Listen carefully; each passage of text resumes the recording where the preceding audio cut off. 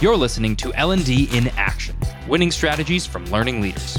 This podcast, presented by Get Abstract, brings together the brightest minds in learning and development to discuss the best strategies for fostering employee engagement, maximizing potential, and building a culture of learning in your organization. Today, I'm speaking with Sam Keenly. Sam is the Vice President of Marketing at Loxo, an AI-enabled talent intelligence platform used by more than 125,000 recruiters across the globe. Sam is a designated top B2B marketing strategy voice on LinkedIn and a veritable thought leader in the worlds of demand generation and digital marketing. He has taken his digital marketing talents to the world of talent and recruitment, where he also serves as host of the podcast Becoming a Hiring Machine. Let's dive in. Hello, and welcome to L&D in Action. I'm your host, Tyler Lay, and today I'm speaking with Sam Keenly. Sam, thank you so much for joining me today. Thanks for having me. Look forward to it. So we're going to talk about recruiting today. We're going to talk about HR stuff, maybe even jump into some marketing. I'm very happy to have a fellow marketer on the show for the first time, so we can get into that stuff a little bit, hopefully toward the end. But I wanted to start with an interesting LinkedIn post that I saw from you recently. It's about onboarding, which we will cover more in depth. You said that you think organizations should throw new people into the deep end, and I'm just going to turn it over to you and kind of tell me what your philosophy is there, if you don't mind. A lot of it stems from experience, so I'm sure everyone here can remember at least one onboarding that contains a week of some type of classroom training, which was basically history of the company, how great the CEO is, 3 days worth of HR videos, how to set up your email signature, all that fun stuff that is not really fun. And before you know it, 2 weeks have passed and you lost all your initial enthusiasm of getting started. That's such an undervalued time when someone joins an organization. So the approach, throw them in the deep end, isn't so much just here you go, here's your desk, go have fun, start doing incredible things for our business. But it's basically taking that initial 2 weeks and then constraining it to the first day with what's truly important. So sorry, CEO, I don't care how great you are, but let's get your email signature set up. Let's go through the HR videos you have to watch. But by day 2, they should be starting to at least get into the organization. So one thing I like to do is on that first day, I meet with them one-on-one. I go over my expectations, but I also go over and want to understand what excites this new hire and how can I start to overlap what they are excited by with some of the things that I have envisioned for that role. So an example of this, we hired a head of brand and content back in August, and our website has been undergoing updates all this year.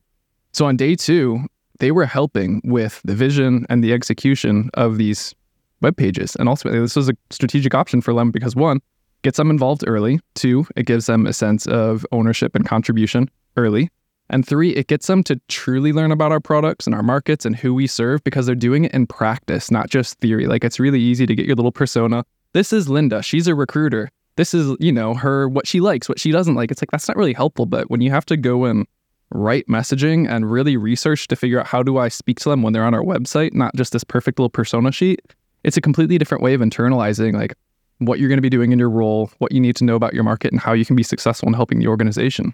Last week on the show, Stephen Miller was on. He's an AI guy who has a lot of experience with L&D teams. And he mentioned something that I've heard of many times, but as an L&D person, as a learning and development person, when you create a whole system of trainings and onboardings and it's a 2-week program like that, the worst thing that can happen is you've created all of this, maybe it's even bespoke for specific roles, and then a new hire comes in and then just dips out when that's complete. And in many ways, you can feel guilty, you can feel forlorn, you can feel like they just harmed you directly because they said, I don't like what's happening here, and most of their experience was from that L&D team. So here, I have 2 follow-up questions that are related to this. First of all, what is the sort of time period that you need to make that first impression? We're going to talk a little bit about recruiting and company branding when it comes to, the HR process. So what is the sort of time period that you really need to make an impact that you just described on a new hire?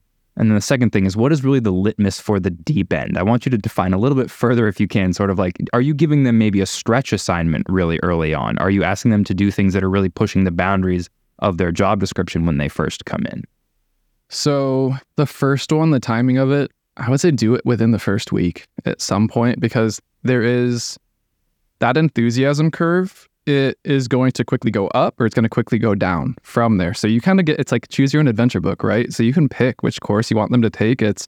They're excited to get started. So at the end of the week, are they thrilled to jump into week 2? Or at the end of week 1, are they kind of I have one more week of this and then I get to start doing something. So that's where I say like I would aim for at least within the first week, if not within by day. I mean, my personal is day 2. That's my preference. I'd say like day 3, somewhere around there. I mean, 2 days worth of training sounds short on paper, but go sit through 16 hours of training and tell me that that's short. So that's my stance from the time perspective. Litmus for the deep end. Is it a stretch project? Is it something that they're done soon?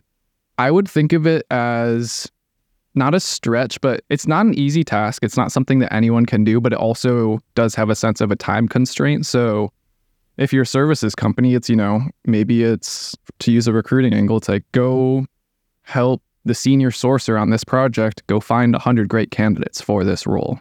Or it's help this agency or organization write a much better job description or job advertisement that they can come up with. So it's something that gets them in the weeds, contributing to something. It doesn't have to be this overarching, like, go update our website like I did, but just contributing to one piece of it, and have that be within the first few weeks also, just so they feel like they've done their training, they've contributed during that time. And I would include that honestly as part of like, if you're perfect or creating the perfect like 2-week L&D training program, include something like that in there. That's not a Thursday at 2 p.m. they're going to do this, but from day 4 to day 7, working on defined project by reporting manager, something like that. A common thread in these examples that you've given seems to be that they're working with different categories of leadership. Maybe you're working with like an account manager or somebody else that isn't maybe directly in your department. Do you think that's important too? Just expanding new hires in terms of who they're actually going to be engaging with on a daily basis, getting them kind of outside of that circle very quickly? Yeah, if you can, it helps. I mean, the more you work cross-departmentally, the better, because you understand, 1, what they're even doing, what they're working on, 2, building those relationships early. It's amazing how willing people are to meet with new hires, tell them about what they do. And that sets the tone for the relationship versus 4 months down the road, it's like, go meet with our head of customer success or something. They're just like, I don't have the time to do this. I don't want to talk to them. What do you want? What are you after? It's a completely different relationship dynamic. So I think it helps everyone on all fronts if you can do it. Absolutely. So let's rewind a little bit. Let's talk about the actual recruitment process. Let's focus on the challenges there. So as far as I'm aware, the biggest challenges with recruiting and finding talent are just that, attracting top talent and assessing and hiring people efficiently, I guess, doing it quickly without bogging your teams down, that sort of thing. I think there are some assumptions as to how tech can help in these worlds, and there are tons of tools as to how that works, but it still seems like there are some issues. So what does AI do here? I know that you're working in that field right now. What does AI and sort of the next layer of technology actually help in the recruiting world? I'll say there's 2 ways to quickly bucket recruiting as we think about this. So you have called like inbound and outbound recruiting. You have, I post a job, applicants come in. I have a job, I need to find candidates for this. So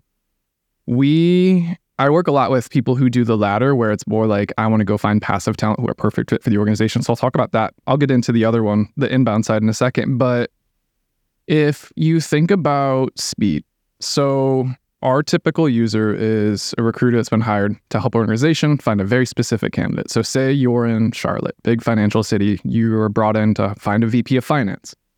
You would then use something, you probably have some platform like LinkedIn Recruiter, other to go and source from candidates. And you have Boolean searches, which is kind of like filter logic or so like, I'm looking for someone with finance background and CPA and this, or they use just standard filters, worked at JP Chase Morgan previously, something like that. You're going to have a list of hundreds of candidates because this is a more senior role. But I mean, if you're looking at a controller, you're talking about thousands, tens of thousands of potential candidates.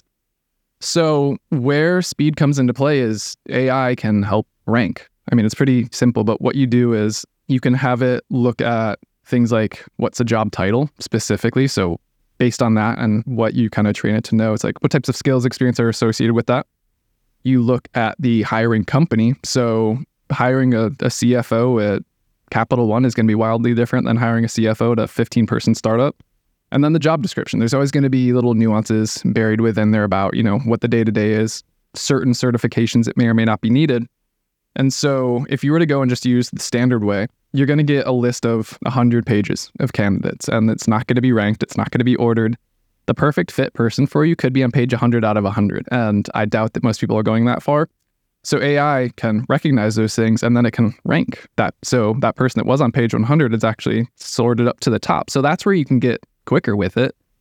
In the instance of like, there's a lot of data. So most people aren't hiring incredibly niche positions. Like we work with healthcare organizations that it's like, if you're looking for a board certified allergist in the USA, there's 4,500 of them. You should have the full list of them. But to the above point of speed and AI, when you have tens of thousands of candidates, you need to be able to sort through, like, it's a large, not really structured data set. And you're doing that very manually. So that's where AI helps with the speed in terms of getting to that person quickly, but also adding a little bit more structure to it based on what you need, what you know of the role and the organization that goes into it. So that's kind of the outbound side of it. I'll take a second before we jump to the inbound side. I do want to ask you, I don't want to be a detractor here, but there has been plenty of cases where AI has not done a great job. It's more or less failed us. There have been the reinforcement of existing human biases and things that resulted in discrimination. It's been argued that AI does kind of just relegate people to, an equation, an algorithmic conclusion that doesn't always reflect their true ability. And of course, when you have literally hundreds of thousands, if not millions of people, at some point you have to make that exception. But it's an important question. How do we actually use AI to reduce the bias and unfairness that may have existed before? I appreciate that you're taking a skeptical position on this. I think our vision on this may align more than you think. There was a recent article, I think it's like CNBC or something, but I pulled out the quote on my desktop. I thought it was not funny, but how it was used relative to what you and I are talking about right now was the president and CEO of the Better Business Bureau said, when AI tools are well designed, deployed, and monitored properly, the technology has the potential to mitigate discrimination and bias on a broader scale. That's great to slap on a website and say how AI is going to solve all the problems with it. But the only problem with this is that humans have never figured out how to solve for human bias. So if they can't solve for it at that level, how can we expect it to be solved at a larger level, like AI? Humans are writing this code that informs the AI. Or AI is continuously learning and taking in multiple human inputs from the web, from other places. So it's taking that content, it's taking binary information about candidates that make it to late stages about these people are hired, these people aren't hired, and it's optimizing towards that. So it's never going to be able to get rid of that. And again, not to be like the skeptic with you, but it's really hard to just kind of say that we think that AI is going to solve for all that when we're the ones that are creating it in a way. I read Weapons of Math Destruction by, I think it's Cathy O'Neil. I think it's from like 2016. So at this point, there's probably a much bigger conversation about this, but she cites many different cases of things in health, things in education, examples of like teachers getting fired because of their performance, quote unquote, their performance as it was assessed by an AI. And it seems to me that there's always the major argument that people who develop these tools must represent the population that is going to utilize the tools and that is going to be represented within the tool. So I think from a simple standpoint, how do we diversify the people that are actually creating AI? And that's always been a question, how do we get different populations into different fields of work and that sort of thing.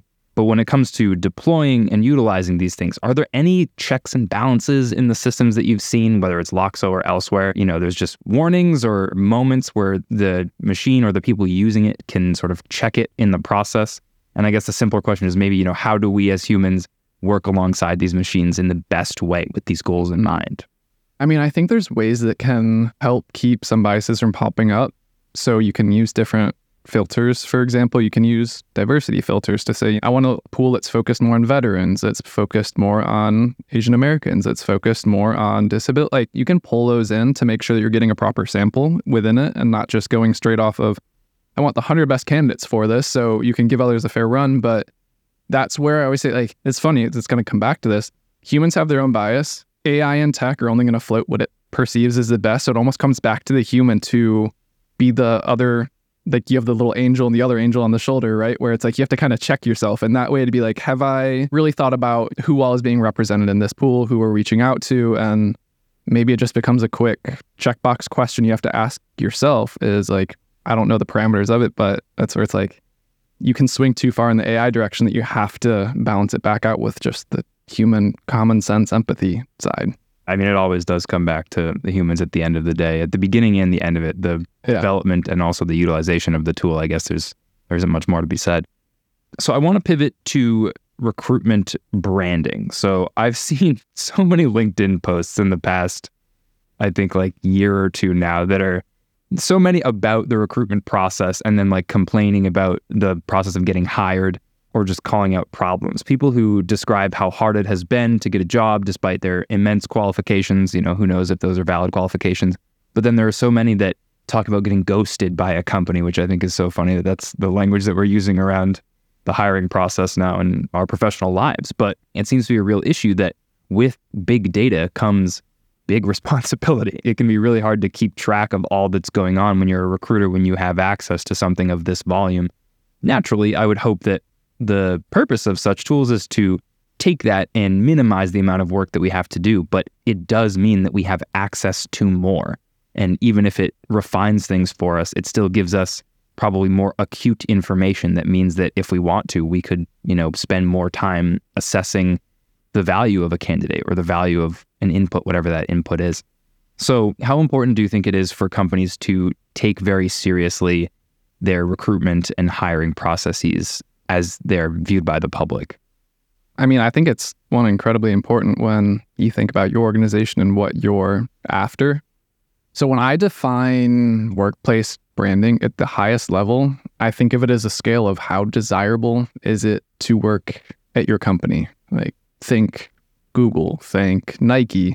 Like, it has nothing to do with if you have ping pong tables, kombucha on tap. Like, the kombucha matters, right? Me. I don't know about you, but if there's kombucha, I'm in. Gimmick, that's a discount for a sale, right? To try to get someone out the door. But a lot of time, employer brand has everything to do with the quality of the work that's done by the collective and its impact in their market or within the world. Like, there's a reason why you see people put X Google, X Apple, X Amazon in their LinkedIn headlines, right? It's a status symbol in a way. And only a very selective group are deemed worthy. It's kind of like Ivy League schools, right? But the exclusivity part of it may be a little bit extreme, but like, I think there's something to truly holding your organization accountable to hiring A players only, or people that you would be proud of to say, I work at my company or I worked at that company. So you have like the 1992 Olympic Dream Team, right? Like, this team is forever immortalized because of the caliber of every single player on that roster. When you translate this over to a hiring organization, when you have an incredibly high bar, what it does is it attracts even more top talent. And the reason it does this is because they want to be able to work alongside other high caliber individuals. And then you're going to have this flywheel where it's like you have the best people coming to you. You don't have to go outbound to them as much. But what it's also doing is, whether you're a software company, a services provider, anything else, it's going to attract prospects to you who understand that your solution is or will be better than any competitors because it sees the inputs that are creating it. So it's this long tail where it's like, I know people, there's that old saying, it's like A players hire A players, B players hire C players. It's kind of that like downward trajectory there. So it's really easy to get caught up in the, I need someone in this seat now. But if you're thinking about your company and where you want to go, not in the next 2 months, but the next 2 years, 10 years, you have to really think long and hard about who you're hiring, because that's going to make or break. There's a lot of dominoes that can fall after that. So this concerns me because you're kind of affirming what I believe too, is that you have these big companies that are worthy of putting X company name in your profile. And those are going to inevitably the big ones that are famous and popular and in the news and doing big things in our society, creating products that are, well liked and that sort of thing. But there are many, many other companies in the world. There are lots of companies that are providing the products and services that we don't even know of. The things that we consume, and we still don't know who creates or manufactures or supplies those things in many cases. But then there are so many more out there that still need to hire people. So is it a valid concern that top talent is always going to just quote unquote meritocratic system where the top talent just kind of inevitably skews toward those companies? Or do smaller companies have a hope, and do tools that include AI in the recruitment process like Loxo, do these tools actually give these companies a fair chance? Or at the end of the day, are the larger companies still going to be able to better utilize those tools? Mm-hmm. What do you think about that? I personally don't think it's going to benefit the large companies as much. One, I see ex-Uber all the time now. Go back 5 years. What was Uber? So there were a lot of people there at the beginning. But two, I can speak from experience on this, and I know that many others, like, people tend to have a disposition once they've worked at different types of organizations, whether it's with different industries or different company sizes in terms of the number of employees, the revenue bands. I know I personally will never go back to working at a large enterprise. Too much red tape for me, too much bureaucracy, too much of all that. Like, I love to move fast, try things, break things, have fun with it. You're only going to get that at a startup. So I know that there are plenty of people, regardless of where they're at in their career, that might look great to work at Apple, but there could be a small up-and-coming cell phone maker. There could be a small chip provider coming along. And that's where to go to like over the project management tools. Have you ever heard of Basecamp? I mean, they go up against Trello, Monday, these giant behemoths, right, that are owned by like Atlassian and all those. They are very intentional about staying small. And they're like, we're bootstrapped. We don't need to grow to 900 million ARR. Like, we're happy where we're at. We have a work-life balance. The team loves it. I would say, honestly, that they probably attract higher quality people because there is a sense of like, ooh, a technical developer role just opened up. They only have one of these every 3 years. I bet the quality that they get for one of those openings, on average, the talent density, I bet, is higher than at a Trello or a Monday or something like that. So it also comes down to positioning and what people within the industry or people who follow that company know about them. That's fascinating. Yeah, I used to use Basecamp. I think at the same time used many of its competitors. It was one of those scenarios where we were testing everything at once. And yeah, I forgot about Basecamp. I didn't realize that about them. So what about just the general decentralization of work then? How does all of this come into play when we're talking about global workforces? Do you think that we're moving in a direction where companies are actually looking to diversify in that way? They're looking to have a more global workforce because they have access to so much more data about applicants. And there are many ideas and theories about how that's important. Cognitive diversity is the term that Shane Snow uses. He was a guest and a friend of mine. This is an important idea, that the greater diversity of thought in your organization, especially when it comes to innovation and creativity, that's going to be a benefit. But also, markets in different places are much more accessible on a global scale now. So do you see this, a more global recruitment happening, and even more so in the future? I have personal preferences. Like, I love it. I absolutely love everything about it. I will say there's always going to be nuances, right? So there are going to be certain industries, roles, companies that in theory they could, but it will be better for them to be in office, whether it's due to security clearance items being needed, hospitals, medically. You have to have healthcare workers on staff. But when we think about, I'll call them knowledge workers, that encapsulates a lot of software, services, those types of things. I would absolutely say like you're going to get a much wider range of diverse skill sets and individuals. And what it also does is, so before, I'm currently in Florida. I used to live in Charleston, South Carolina. There were about like 5 software companies in Charleston, South Carolina. So if you wanted to work at one, they knew that you had to live within this like 25-mile radius of the city. And that was kind of their talent pool because they didn't have remote work. So you either had to move there for it or they were stuck with, well, I guess we're going to take whoever lives here. With this type of world that we're in now, you've just expanded that pool of, 100,000 working aged people, not even qualified people, to 100,000 strong fit candidates that could be great for a very specific sales role that you have, finance role that you have, whatever it is. So I think that most companies are doing themselves a disservice if they are more in the knowledge work, where it's like, do you really need people in the office to collaborate? Or is it okay if you have someone in Seattle, Washington, and then someone else in Charlottesville, Virginia? They can still collaborate well. Sorry that there's a 2-hour overlap where it's going to be hard for them to work together, but you can absolutely make it work. And I think that the outcome of hiring phenomenal people in those versus settling for good enough people, the results are going to pay off dividends over time when you're willing to make that work. So let's look forward a decade or more then. Let's say in 10 years, but also in 20 years and beyond that. Do you think that things will be more global? Do you think we're going to go an increasingly global route for the companies that can do that don't really need the in-person thing? And also, how do you see the nature of recruitment at that point too? Are things going to be even more automated? Are we going to be working with even bigger pools of people? What do you think it's going to look like? I'm sure there's going to be more automations. That's the trend that we're going, is what can you automate and then what can you give yourself time to do what you do best at? So that doesn't mean that, like, to go back to recruiters, there's going to be less for recruiters to do because we're automating it. It's just going to give them more time to do the things that they do best, like talking to candidates, talking to hiring managers, all of that, versus going and populating their information into the recruiting CRM and dragging the resumes in. Like, that can all be automated at the end of the day. On the decentralized side, like, yeah, I absolutely think, kind of back to what we said a little bit ago, is like you're no longer confined to that radius within your city, region, whatever you're at. Like, you can hire perfect fit person, not only for the role based on their skills, but also their preferences.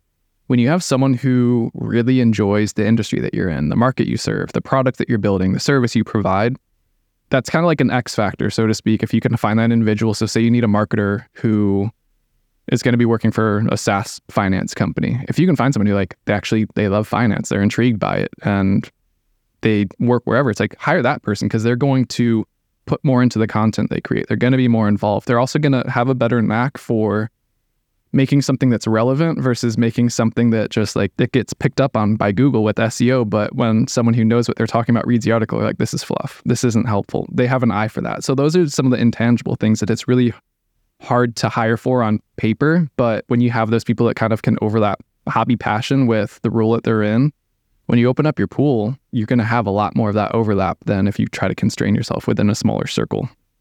No, absolutely. That's definitely true. Skill-based talent development is a term that has gotten a lot more recognition in the last few years. Don Taylor has a survey that he puts out every year that asks one question, which is, what is going to be hot in L&D this year? And I think skills-based talent development was either number 1 or 2. No, it wasn't number 1. I think it was number 2 or number 3. And I think the year before it was also pretty high up, but I think it got a bump. And this idea is just generally increasing in importance and focus. And the idea of promoting and filling gaps from within, I think, is increasingly important there too, because people are looking to make sustainable companies and to, foster stronger cultures, especially in this more decentralized environment where having a strong company culture is just very, very difficult. So I think we're seeing a lot of business leaders really want to rely more on their people and look internally and to give people a chance to, fill skills gaps. So what do you think about that? Do you think that's important, internal development of talent? Do you agree? Absolutely. I'll caveat it before I get started. Like the one caveat being the stage of the company, the size of the company, like unless you're an early company with few employees that you need to hire externally in order to bring in key leaders, key skills, like you should absolutely at least start looking within before you start thinking externally. When we start to unpack this, before we get into like what happens if you hire an external, if you are hiring A players, kind of back to our earlier conversation, these are people who aren't just good at what they're doing now, but usually they possess like a growth mindset. They're always curious to learn more. They want to take on more. So if you give them that opportunity, more often than not, they're going to meet, if not exceed your expectations. So if you've already spent that money investing in those people and you know that there's a long path ahead of them, like absolutely take advantage of that runway. I would. So definitely agree with that. And then when you start to think about going over the external candidate side, and I apologize for any of our customers who are recruiting agencies, but like it's more expensive to hire an external candidate, right? Like you're going to have a dip in team productivity when you get a team member who is demoralized after the position that they saw as their next career step is filled by an external candidate. So you've paid that recruiting agency to fill it, and now you've got dip. So you've got negative, and then the other side, you want to know like what's more expensive than that is the dip in individual productivity when that team member starts looking for a job, finds another job, leaves you, and now you have to hire a second external candidate to replace that person. So now you've got two heads gone. And then you have the third part of the domino effect that like the overall team productivity, when they start to see people leaving, a lot of change going on, they see how you've started to prioritize external candidates over internal. They're now thinking about their long-term careers, and your company's probably not in that picture anymore, whether you like it or not, because they see themselves as like, well, this is the ceiling. If next time I want to take on more responsibility, get a pay bump, it's clearly not going to be here. You're not even going to hear that in the internal, whether you have like, quarterly reviews with them, annual reviews, they're going to be looking on the back end, and it's kind of unfortunate, but you can see where I'm going with it. It's like, those are the things you have to get ahead of when it's not just, I have a seat to fill, but what is the psychological impact to the organization of if I foster this type of environment where I want to promote within, I want to help people grow, or I just see them as like, you're okay at what you do, but I need somebody who's really smart. That's clearly not you. So I'm going to go bring it in externally. This is a fascinating topic because I can imagine that the conventional resolution to all of this is, well, you have to have strong leaders, you have to have strong relationships existing and a strong culture, as I said before.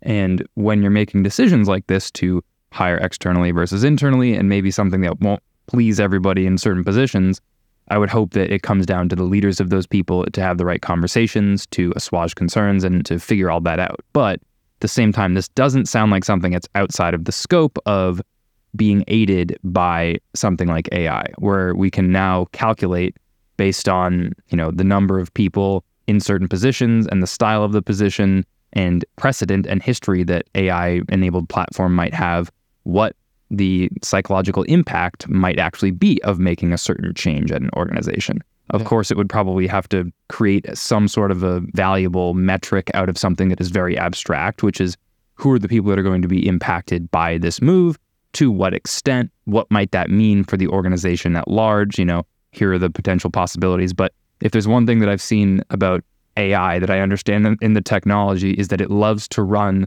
millions of models of potential outcomes of the thing. So this to me is like one of those things. It's okay, if you hire this person in this position, what would that potentially mean as, the waves, the repercussions kind of move throughout the organization? Do you see this as something that could be used in the future?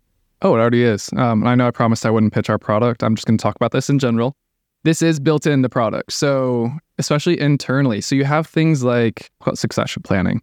We have, whether it's a CFO who we know they're probably going to be retiring in a handful of years, you start figuring out who's on track internally? Who would we need to bring externally? You start to figure that out and develop. And then to your point on good leadership, if you have a number of internal candidates or people that would be good fit, they better be coaching them up and starting to have that conversation. One, figure out, are they interested in it? And two, if so, let's start building up that skill set, because these shouldn't be a surprise when, you have your person who's been at the company for 40 years, they're going to be retiring in a handful of years, it's coming, you can start preparing.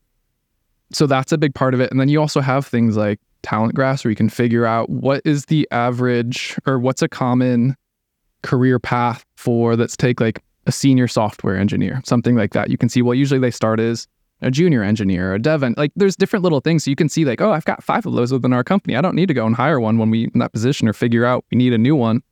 You can start to look at all of that, and good recruiting platforms and HR platforms, they should have that built in already. If not, they will be very soon. And it's for that exact thing, because it is expensive to go and replace. And that's where recruiting agencies are actually getting smart, and they are becoming talent advisors, not just saying, I'm going to go help you fill this role externally, but I'm going to help you figure out how you can make this hire internally. They're still getting paid. They don't care at the end of the day whether that comes from making an external hire or helping you place it internally, but they're teaching the internal HR team how to make the truly perfect fit hire for that role and for your company, which is the direction that a true talent intelligence platform should be going. So let's expand on that then. If we're making sure that that's all working out, what are the steps that you see that are most effective? You mentioned, getting ready to coach somebody up for a certain position. I think this is very common in most companies of certain sizes. When a large position is going to be vacated for whatever reason, you have a system, you have a set of candidates, you have all that. But in terms of threading that throughout the hierarchy of an organization and potentially being able to do that in more places, because with greater data access and deeper data access, we can maybe know what the likelihood that somebody will leave is, based on things like age or whatever, as long as we're not discriminating, that sort of thing. With greater information, we can determine, what's the likelihood that a new position will pop up, or that you'll need to address skill gaps, as we already talked about. So what are the things that the actual people need to do within the organizations to support this? Does this mean that we might actually need different roles to help fulfill working alongside the systems that help make these predictions? What do you think? And does leadership need to change? I think it can be necessarily need new roles to create it. But then again, look at marketing operations, revenue operations. That didn't exist 5 years ago until all the different automation tools came into play. I wouldn't be surprised if recruiting or HR followed suit, but to our point earlier of more and more things are getting automated, how do you let people who are already in those positions do more of what they do best? If I was in HR, I sure as heck would want to go help coach people figure out their paths versus going in and putting God knows what information to your HRIS system or anything else. So I think that you can absolutely leverage some of that, but to getting ahead of it, so maybe it's not the CFO, but there's a lot of data insights, whether it's from recruiting tools, from just industry insights being in the HR space, that you usually know roles like business development relationship representatives, customer success managers, there's a lifespan on them. They can only go for so many years. So you can start to plan ahead of that. The sense of a BDR, there's really not many roles that grow into it other than college grad, someone that wants to break into a new industry. You can work with that, but say you go up a level, you have an account executive. So instead of going and poaching an account executive from a competitor, what if you promoted a BDR into your account executive role? You know that someone's going to take on a sales leadership role. Someone's going to leave after 3 years. You can start to build out that bench where it gives them career path. It gives them something to look forward to. And you also lose or get rid of having to pay to bring someone else in, bring them up on the learning curve of your product. Your BDR knows all that. Same kind of thing with the customer success manager. Maybe a customer support representative wants to move into it. Maybe a sales rep is over it. They don't want to deal with a commission hanging over their head any longer, but they love working with customers. They might want to transition over to that. So you can start to look at all the different paths that intertwine, but a lot of it, to your point of like good leadership earlier, it comes down to you have companies that are doing well now are much more transparent than they used to be in the past. They're willing to have the conversations that people used to hold their cards close to their chest on. Like, what do you want to do in 3 years? Be real with me. Are you money motivated? Do you want a growing career path? Are you content with what you have in the work-life balance? So if you tell me that way, when you get frustrated, you can say, hey, I'm not having fun with this anymore. I'm not enjoying it. Okay, cool. Let's figure out something that you can do versus you getting frustrated, you hating what you do every day. You're spending 8 hours here. I hope that you aren't hating a third of your day and then starting to look elsewhere. No one really wins in the end. So if you're able to create a good managerial relationship with your team, you can start to get ahead of that. One more question about the recruiting process to go back to the question of what's it going to look like in the future and automation. I do just want to address the topic of communication more directly because, as I mentioned before, we're seeing things like companies, ghosting their candidates. But I'm curious as to if you think that one of those things that we might be enabled to do is spend more time actually speaking to candidates. Because if we're automating a lot of things, can we actually end up with the right candidates, the right small pool, and then speaking to them and engaging with them directly? Do you think that is a path that we might go to? And do you think that's even important to really spend time actually engaging directly with our prospective hires?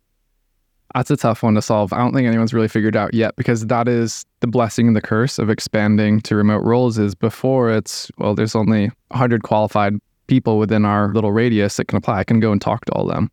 Open that up globally or just within the US and you're talking thousands of potential people, and then layer on top of that LinkedIn Easy Apply, you're getting people who aren't even they're just going and clicking because they want a job. They're not even remotely interested or qualified for that. So I feel for recruiters on that because they get beaten over and over. I've been ghosted. It's like, well, you haven't been ghosted if they never got in touch with you in the first place. But also it's like you did the same thing with 75 other roles. So is it you think it is an industry thing? But I think that's something that is where AI might come into play and figure out how, if you can, back to the beginning of our conversation, inbound applicants, how do you rank and sort those when they come in? That's something that you can absolutely do within a tool. So it's not, I had 75 applicants come in yesterday and 150 come in the day before that. I'm just going to start with the oldest and work my way through. It's like, why wouldn't you rank that? Spend your time more efficiently, have more conversations, and you can kind of go from there. But I think it's going to be really hard for a one-to-one level on when you're getting hundreds of applications to ever happen, just to be realistic. No, I totally understand. All right, let's finish up with some marketing stuff. You posted about a campaign a few days ago based on the Now Music series, and I thought this was great. I think it was for Loxo.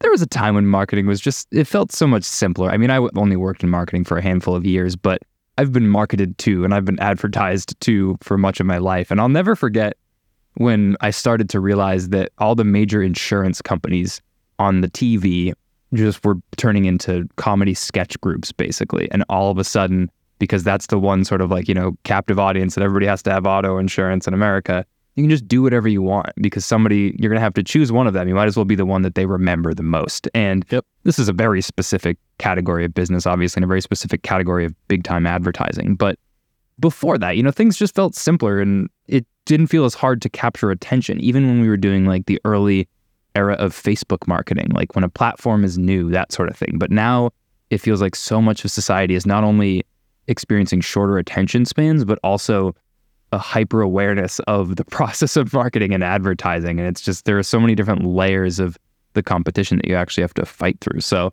in a very simple sense, what do you think we have to do to win people's attention these days, Sam, from a marketing perspective? That's where it's tough. I mean, you mentioned insurance. You have to have car insurance. So there's only so many providers. You're in the HR space, go through a rock, you're going to hit some HR tech software company. There's so many of them out there. So historically, a lot of marketing efforts have been in the fashion of keeping up with the Joneses. What are your competitors doing? And then I need to do more of that. One insurance company does comedy. They're getting more business. We've all got to do comedy. So you see a lot of that. And there's a reason why you often see prices are all pretty similar within markets. Offers are all pretty similar within markets. All that does, though, is lead to a race to the bottom in pricing and way too many ads or commercials that have a blue background and some vague statement about increasing your ROI. They all start to blend into that sameness.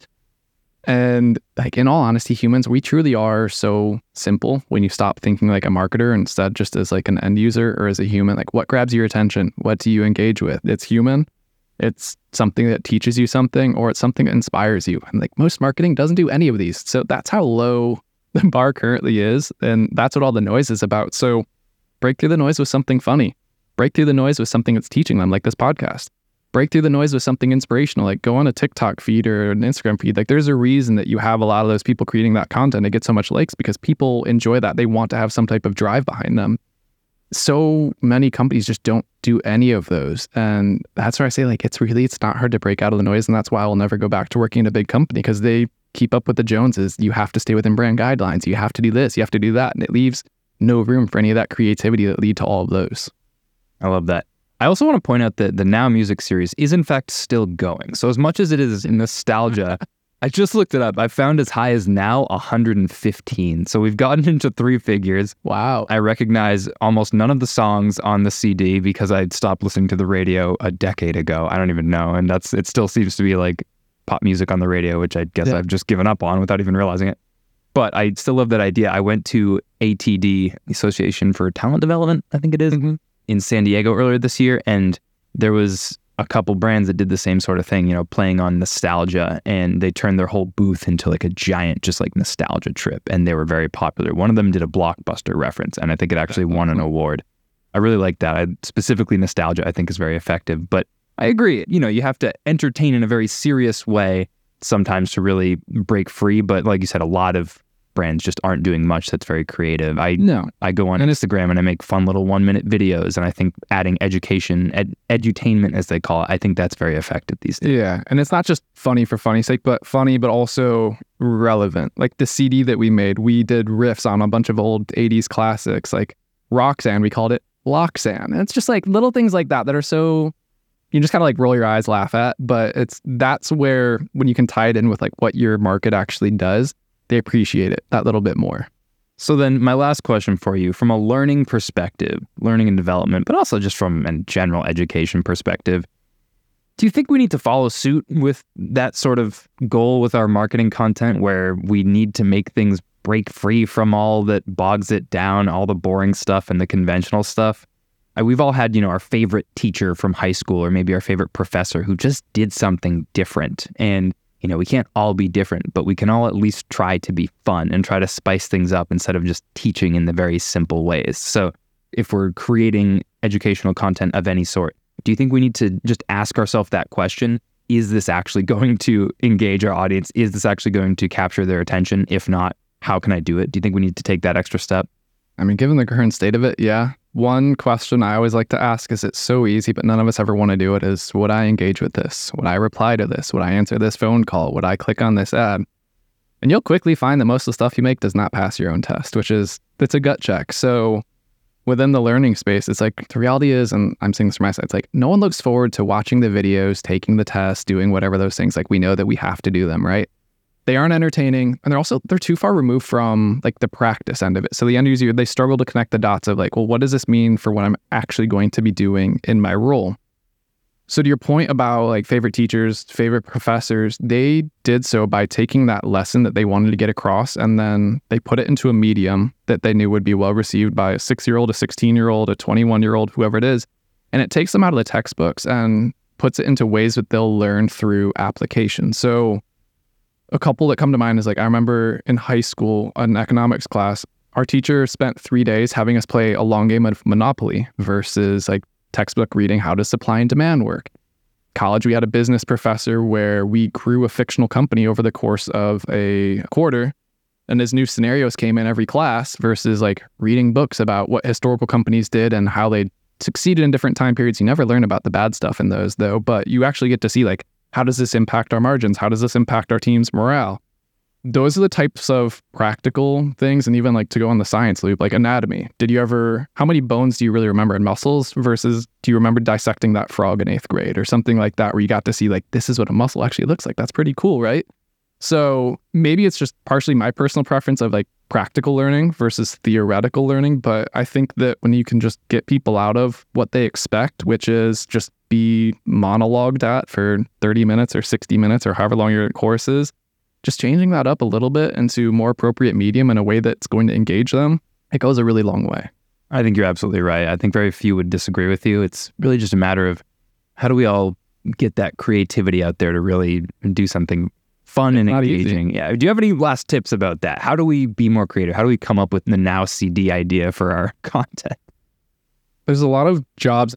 I think a lot of the reason a lot of this happens is that it's really easy to check the boxes. I need to get another campaign out the door. I need to have people attend this learning class. And you go to simple, what's easy? Okay, well, I'm going to play this hour-long video for them. They're going to take a quiz. Versus it's a lot harder to think of what's a better way to do this. And it might take 2 hours to go through, but they're going to remember it more. Or other little things. So I think it's a combination of not just wanting to check the box, but it's going to be a little bit more work, but also like if you were on the end user side of it, and I love what I do, the market that I serve, so that's why it's fun for me to like build these creative campaigns, is what I go and engage with, what I think is fun. Like we did a BuzzFeed quiz, like what's your 80s song? And it was just like going through, we made this like super fun, like we titled, like your morning first starts off. What are you doing? Are you working out? Are you throwing your computer out the window? Are you getting some coffee? Are you going and talking to a hiring manager? No one's going to click that fourth one. But there's just fun little things that you can do there where we're never going to get attribution on that at the end of the day. I don't care, but it's like those are the fun little brand moments that help people remember you. Yeah, I think you make an important point that you need to realize when you're creating something that will be consumed, that the ROI of maybe spending more time and putting a little bit more creative energy into it is probably going to be greater because the engagement will be more significant, retention will be higher. It's just a matter of saying, okay, if I go through the motions, it's going to work, it's going to get out there, but is it going to have the same long-term impact as if I really put some energy into this and make it fun, make it engaging, et cetera, et cetera. I think that's a really important point. And I think it changes it from finite to infinite in that if you make one person laugh or you give one person value, they're going to go tell other people about it versus you have one person that's like, perfect fit in your market. They see this ebook you promoted and it's like, cool, great. Like they might get it. They're not going to tell anyone about that. So you also have that shareability side of it where it's like people want to associate with that kind of brand experience. Absolutely. Okay. Well, before I let you go, Sam, can you just let our listeners know where they can learn more about you and also just about Loxo too? Yeah. LinkedIn will be your best bet. I post frequently on there.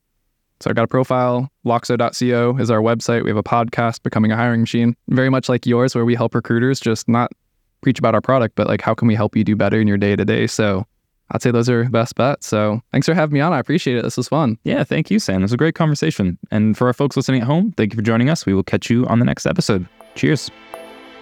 You've been listening to L&D in Action, a show from Get Abstract. Subscribe to the show in your favorite podcast player to make sure you never miss an episode. And don't forget to give us a rating, leave a comment, and share the episodes you love. Help us keep delivering the conversations that turn learning into action. Until next time.